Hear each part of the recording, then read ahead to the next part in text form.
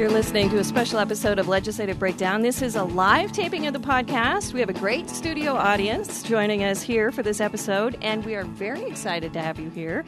I'm Samantha Wright with Gary Moncrief, Boise State University political science professor. He spends all his spare time studying legislatures around the country, including Idaho's. And in this podcast, we break down the Idaho Legislature, what's happening, drilling down into the why and the how and how it affects you. And thank you so much for coming to our podcast. Gary, how's it going? Good. It's going good. I'm astounded at how many people are here. Thank you all for being here. Appreciate it. So we have a very special guest today. You want to talk about our guest? Yeah, I do. We have with us today Alana Rubel, who is a state representative. She represents District 18. I'll say something else about that in a minute, which is here in Boise. This is her third term, I believe, right? Yep. In the legislature. She was born in Canada, but is a U.S. citizen. She graduated from Georgetown University and Harvard Law School. Not a bad combination. She is currently a partner in the Boise office of Fenwick and West, which is, as I understand it, a law firm, a national law firm that deals mostly in technology and intellectual property issues. Is that correct? That's right. She and her husband have 4 children, and this I like a lot. They like to trek llamas in the mountains. So, do you have your own llamas? We do not. We rent llamas. I was wondering if you don't have your own, is it like an Uber thing, llama Uber, or you can rent? Oh, that's a brilliant idea. If this legislative thing doesn't work out, I'm going to start an Uber llama business. Or it might be a U-Haul option, U-Haul llamas. I don't know. So anyway, I think that's very interesting. Alana is also the assistant minority leader for the Democrats in the House. She sits on 4 committees: Environment, Energy, and Technology, Health and Welfare, Resources and Conservation, and then the Leadership Committee, Ways and Means. I mentioned that she represents District 18, and one of the things we've talked about on the podcast is the fact that in Idaho you actually have 3 legislators from exactly the same constituency, which is very, very unusual. And it happens that District 18 is the only district of all 35 districts in which all 3 of the legislators are women. Yes. So to start, I'd just like to ask you a question about your involvement, how you got involved in the first place in the legislative system in Idaho. Oh, goodness. Well, I had always been a real political junkie. It was just what I would do with my free time. If I were on long, boring conference calls at work, I would just maniacally surf every political website out there and follow everything. But I'd never dreamed of actually being an official. Mm-hmm. Then one day, one of the legislators from our district up and moved to Seattle halfway through his term. So there ended up this open seat in the district. They sent around an email saying any Democrat in the district can apply. And I was kind of intrigued, thinking, well, that'd be kind of fun, just parachuting into a legislature and not actually having to do the hard work of campaigning. But then I thought, gosh, nobody knows me, and I'm just some lowly lawyer, and I hadn't really been all that active in party politics. But I had just finished reading Sheryl Sandberg's book, Lean In, 2 weeks before. Right. And so I thought, that's what women always tell themselves. They always think, little old me, I'm not good enough for this job. I'm sure someone else is. So I thought, for Sheryl Sandberg, I'll apply. Right. So I did, and now here I am. Terrific. And then subsequent to that, of course, you run for re-election and won that handily. Yes. And there we are. Okay, so my first question is, we have talked on the podcast about the lopsidedness of the Idaho legislature. It is very Republican, in case you didn't know. Can you talk about being in the minority in the Idaho legislature? That's got to present some challenges and opportunities? Well, more challenges probably than opportunities. We are in the House, we're 11 out of 70, and in the Senate, it's 6 out of 35. So it certainly is really challenging, and you have to really work overtime to try to build relationships because you can't get anything passed unless you are making a whole lot of friends on the other side of the aisle. So you really have to look for every imaginable opportunity to build those relationships. And I think you have to work quintuply hard to get things done. You have to, if you're bringing a bill, you have to just work so much harder to build support in the community and get more people to write and email support and get more people to come in and testify and get more constituencies to support everything you do. You have to do more research, make sure you know absolutely everything up and down, backwards and forwards, because you really can't just go in and rely on your party allegiances to carry you through. So let me ask one more question, then we'll open it up after that to the audience. What we know is the general public about a legislature is basically what we were taught in junior high school or high school, that legislatures pass laws. But it's my sense that there's a lot more involved in the job than just the law-making part of it. Can you talk a little bit about, what is it that we don't know that you know, having now served, in terms of the other things that you do? Oh, boy, I know a little bit. I know a lot more about how laws are made, for better or worse. You do find out a lot more about what's happening in the world, right. Because people come to you with things that you would never hear about if you weren't in the legislature. Right. And you end up talking to a lot of people in a lot of walks of life that you never would have talked to normally. And do you get requests for help? Absolutely. Yeah. And really, a lot of the things I'm working on right now came about from things that I learned in my capacity as a legislator that I would never have known otherwise. Right. For example, one of the bills I'm bringing hopefully to the floor on Monday that just passed committee is a bill to restore dental coverage to the Medicaid population. Right. I learned about that issue from knocking doors in a trailer park region of my district, just doing my canvassing and finding out what was on people's minds. And one of the issues I heard from a lot of people was, the one thing I wish is that I could go to a dentist. I'm in pain all the time. I can't chew my food. I'm living on Jell-O and applesauce. So that kind of drove me wanting to bring this legislation. But had I not been a legislator, had I not had a reason to go canvass in these areas, I would never in a million years have known that was a real crisis facing a lot of people. Right. Good. Okay, so Frankie Barnhill has our magic microphone, and we had somebody who had a question, I believe, to start us off. I guess I'm your first official heckler. Uh-oh. Not so much. My question is, you talked about building of relationships. Yeah. And I've heard about building common ground. Yeah. So how do you do that, knowing that you are one of 11 of 70?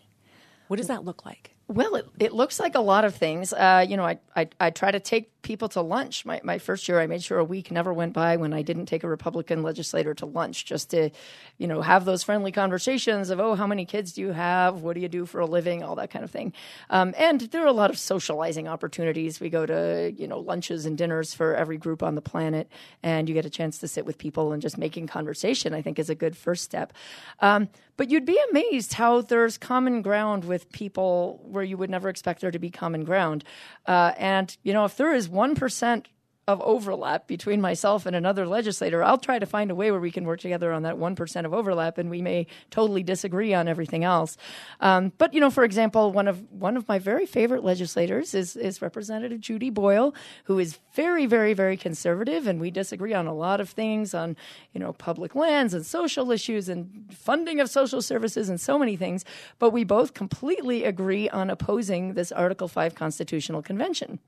And we are desperately concerned about things happening to our Constitution. So we agree 1,000% on that. We wrote an op-ed together. We've done publicity together on it. And we developed a really great friendship. And she was such a sweetheart. When I had a burn accident last year, she drove 2 hours each way to bring me fresh produce from her garden and visit with me. And she's just an amazing person. And it's wonderful when you can find those areas of overlap. And you can usually find an area of overlap with just about everybody if you're creative enough. And so many different issues come up that there's always going to be something that you can work with anybody on. Hello, my name's Anna Lindquist, and this is a two-parter.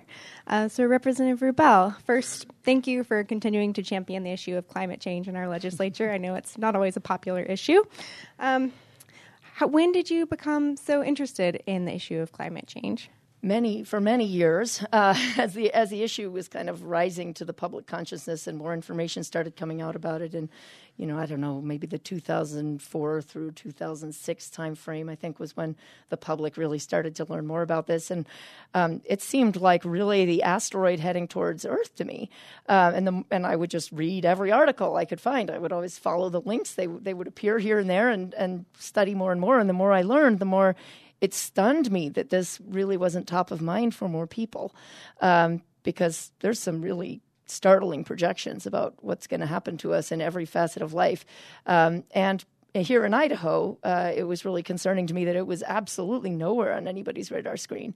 And I put on a hearing last year. For those of you who don't know, I held a hearing down at the Capitol, which was wonderful and very well attended. But we learned some really stunning things about what's going to happen to Idaho in that hearing, about, rivers drying up by midsummer, losing our ski seasons, having massive fish population wipeouts, potentially losing our hydroelectric power when those rivers dry up, impacts to agriculture, escalating forest fires. I mean, they were projecting that we're going to look like Phoenix in a couple of decades.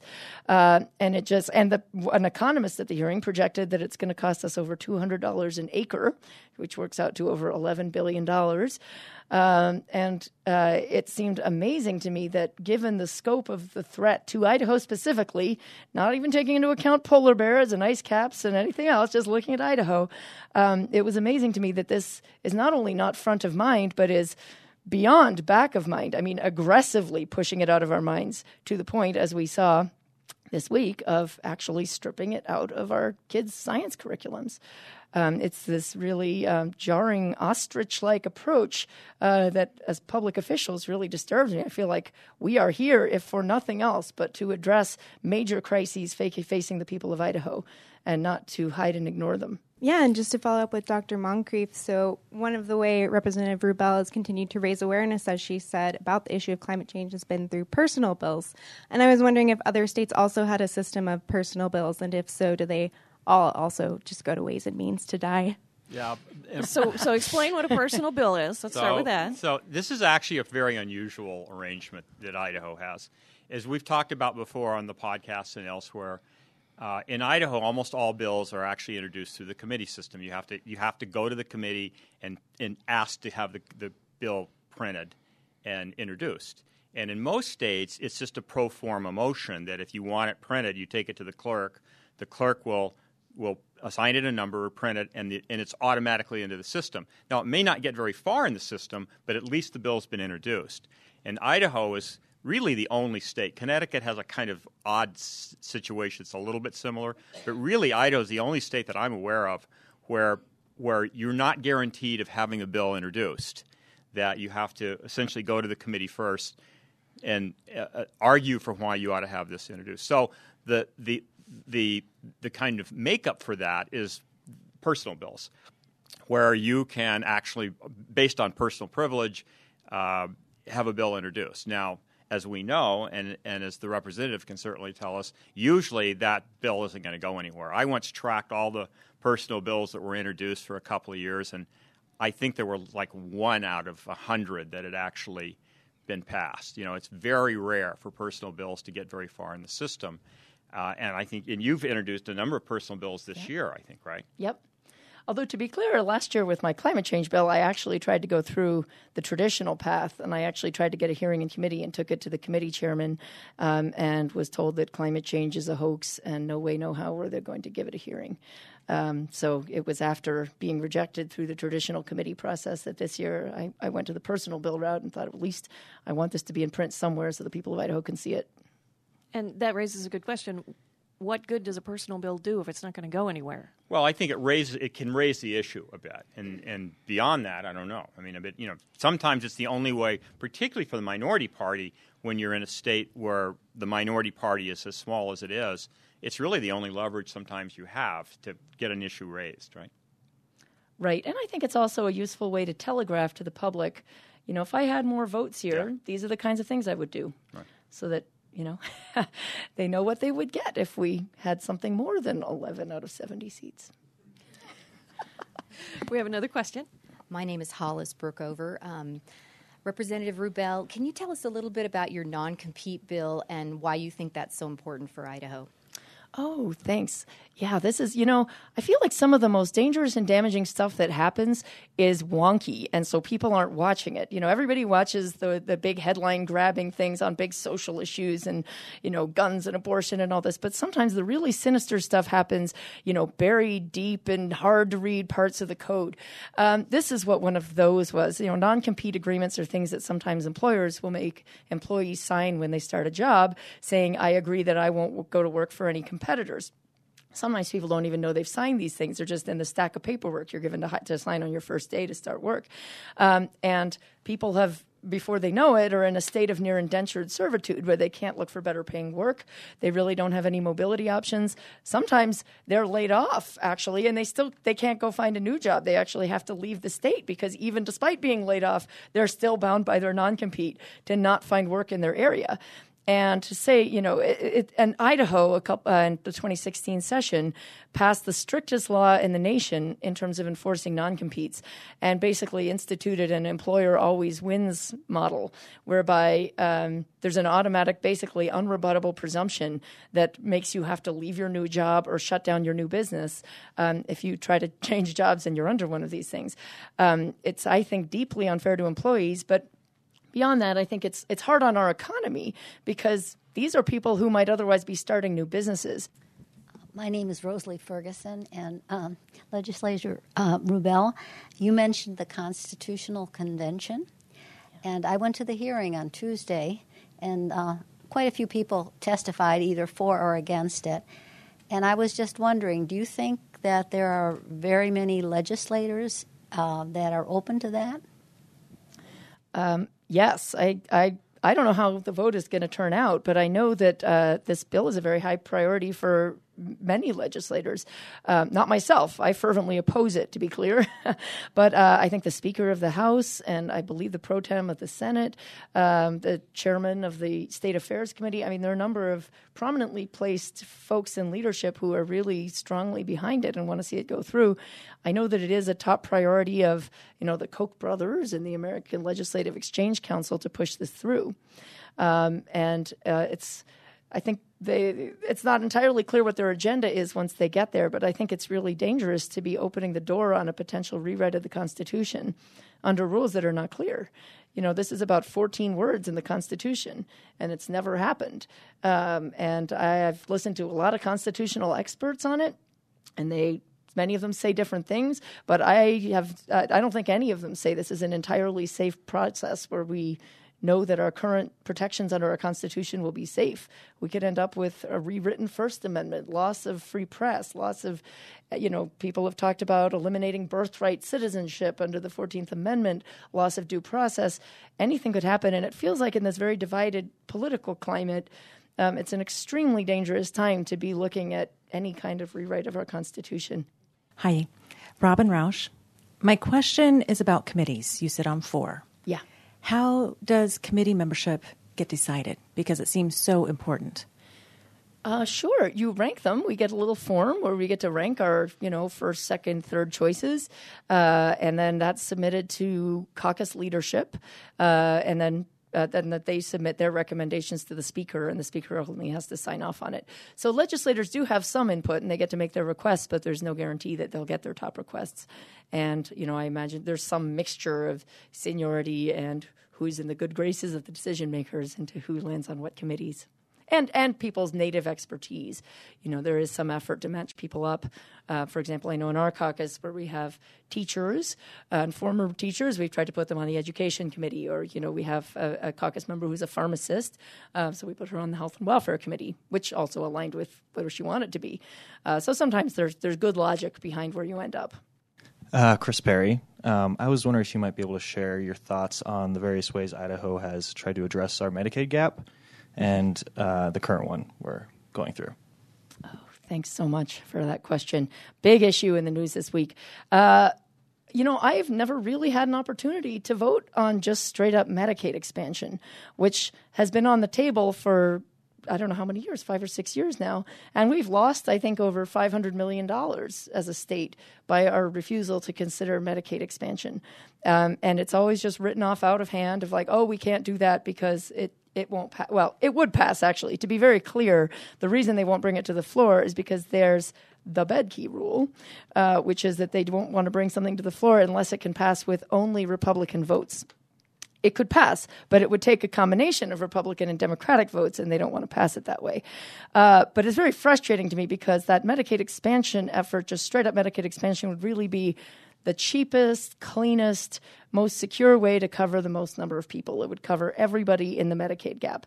But instead, we keep every year coming up with these tortured approaches that are not Medicaid expansion because it's considered, a political third rail to do Medicaid expansion because it's, considered too closely aligned to Obama or something. The analogy I use is it's like you're hungry and there's food in the fridge and you could just open the fridge door and take the food out. But no, you can't do that because there's a picture of Obama on the fridge. So instead, you have to tunnel down under the floor and figure out some way to tunnel up through the bottom of the fridge, and maybe you'll lose half the food in the process, and it'll cost you a fortune, but, that's what we got to do because there's a picture of Obama on that fridge. So I feel like that's kind of where we are again this year. We have another proposal, the Idaho Healthcare Plan, that will cover a significant number of people in the gap. It's far from the most cost-effective or the most comprehensive way to go about it. And I have real concerns about it because they've now incorporated these work requirements as well. Now, for people that would be on Medicaid, I don't know what the end game of that is. Are we hoping to kick some of these people off of their medical care? And why? Are we just hoping to make them do more paperwork and maybe some of them will fail to do so? Why? So I really don't love that piece of it. But it's, I guess it's an opportunity to cover maybe 35,000 people. So there's that upside. And so I voted for it. But certainly with reservations. And at the end of the day, I'm still hoping that our Medicaid expansion effort, which has now moved to the ballot box since our legislature won't take action, I really hope that that's successful. And following up to either Gary or the representative, how's that bill doing? Is that bill going to pass? That's a great question. If I knew that, I'd be in Las Vegas right now. So this is a bill that came out of committee on a 7-5 vote, right? Right. So, and it was a tight 7. We weren't sure it was going to be a 7-5 vote. One of those 7, took about 30 seconds to answer the question when they got to her name, and she was holding her head in her hands and finally just, in a moment of suspense breaking said yes. But how it's going to do on the floor, I don't know. And I know they're frantically counting noses, and it's far from a done deal on whether that's going to clear the floor. I think it's going to be a very close vote, I think, on the floor. Yep. Hi, I'm Karen McKenna, and I understand that the legislature is joining the frenzy to cut taxes. And I wondered what your perspective on that is. What's the how's it looking, and what programs might get zeroed out because of that effort? Thanks. Great question. Yes, this week was a big week on many fronts, and one of them was the House passed the biggest tax cut in Idaho history, as it was advertised, a $202 million tax cut. And I think some really deep cuts to services are going to have to be made to pay for that tax cut. And you look at the recommendations that were the requests that were made and the things that were not granted in the governor's budget, and it's really alarming what sacrifices were made to try to clear up the money to make that $202 million available for a tax cut. They cut youth suicide prevention, and we're already one of the states that has the highest youth suicide rate. They're cutting requests for children's developmental disability services, for assisted living services for the elderly and those with dementia, career counseling for colleges, residency programs to get more doctors to the state. There were some really compelling requests in the budget that were zeroed out right and left to try to free up $202 million. And I really am not on board with that. These look like very worthy requests that really should have been fulfilled. And I think it's going to leave the people of Idaho really behind where they should be to not be getting those funds requests funded. And then you look at, okay, where's the money going? Who's going to get that $202 million? And we got a great breakdown from the Idaho Center for Fiscal Policy that shows that your average Idahoan is not really getting much out of that. Your middle income person in the middle 20% is going to get on average $82 a year. Now, the only people that are going to get a really noticeable cut from this are people, top 1%ers are going to get on average $4,000 a year in tax cuts. So they'll get something perceptible, but your average person will not. and that your people at the bottom are going to get nothing. Your people in the bottom 20% are going to get $4 a year. So it's pretty trivial impact to your average person. This is very much trickle-down economics, the trickliest of trickle-down economics, with pretty much all the money going to the top, and really deep sacrifices being made to programs that would affect everyday people to pay for it. So it just cruised through the House on a straight party line vote, and it's on its way to the Senate. So we'll see what happens. But, it's got some big-name backers behind it. It's got the Senate president and the Speaker of the House and the governor behind it, so it's going to be hard to stop. Yeah, I agree. And it may not be the last tax cut either. The issue of the grocery sales tax issue will likely pop up in the Senate as well. So that if you add that onto it, then we're talking about something on the order of $300 million, I think, right? Right. And I don't know how we fund anything at that point. Well, I've got one more question for you, Representative. You've got the microphone. If you were going to leave us with anything, could be legislation, could be concerns, could be whatever, what would you like to leave us with? I would say to all citizens listening to be engaged and to weigh in and follow this very closely. I think there's a real tilt in our government right now because established interests and corporations and whatnot, they have really got this system dialed in. They have full-time lobbyists in the building, listening to every bill, working it all the time. It's their job. They're there all the time. They have no other job but to work this stuff. The companies they represent have line items in their budget, setting aside hundreds of thousands of dollars a year to finance legislators' campaigns. They have full-time staffs to write bills that benefit them.